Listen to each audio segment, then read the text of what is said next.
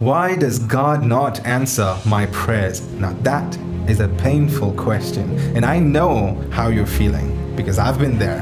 Why are my prayers never answered?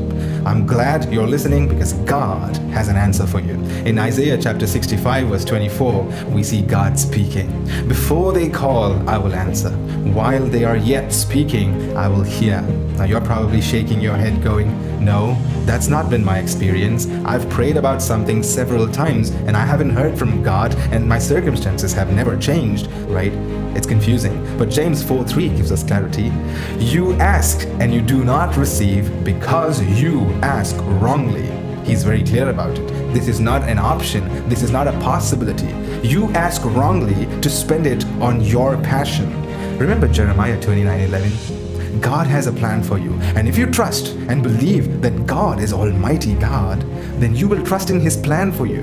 If you had a child, and the child was constantly asking you for strawberries, and the child said, I've never had strawberries, I'd love to have some strawberries, please get me some strawberries. But you know that the child is allergic to strawberries. Would you still go ahead and buy the child a box of strawberries? You wouldn't do that because you know that is life-threatening to the child. God knows what is good for you, and it is because of the love that He has for you that He does not give you whatever you want, because that could be dangerous for you. But God has a plan. I want you to remember Jesus' words in Luke 11:13. If you who are sinful and evil know how to give good gifts to your children, how much more will the Heavenly Father, who is holy and perfect, give you the Holy Spirit if you ask of Him? Now you're probably asking, does this mean I should only pray for the Holy Spirit? What about my requirements, my other prayer needs? What do I do with all those? Let me tell you something. If you have the Holy Spirit, He will guide you into all the truth and He will give you wisdom that no one in this world can give you. Jesus speaks yet again in John 15:7, and He says, if you abide in me and my words abide in you, ask for whatever you wish and it will be done. And the only way that you and I are going to abide in God and remember the Word of God, and that the Word of God may abide in us, it is through the Holy Spirit. If we do not have the Holy Spirit, then we cannot live in accordance to the Word of God, and that means our prayers will never be answered. And that's what we are asking, right? Why are my prayers never answered? Because the Word of God is not in us. So what do I do? What do I do that God will hear my prayers and answer me? Now I'm going to give you the answer to it. It's not my words, it's the Word of God. This will change your life forever, but you got to take action from this very moment for the rest of your life if you would love to turn your life around for the glory of God.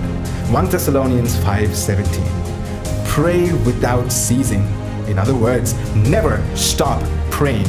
Again, you're probably asking me, hey, I have a job, I work, I take care of my house, I need to cook, I have so many other things to do. What do you expect me to do? Keep praying all the time? Well, don't misunderstand. What it means is this. Maybe you are cooking. While you are cooking, you could thank the Lord and say, Father, I thank you for the good blessing that you've given, for the wisdom you have given, for your providence to prepare a good meal for my family.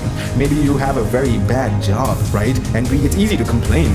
But you could say, Lord, I thank you that you have blessed me with this job, while there are so many people out there desperately hunting to have a job, any job, right? There are so many things that you can pray to the Lord while you are going about your life. You can and you should be praying to God at all times. That will change your life forever. Father, we pray for the grace to remember your word, to study your word that will give us the strength, the wisdom, and the understanding that we need to live in your grace. In Jesus' name we pray. Amen.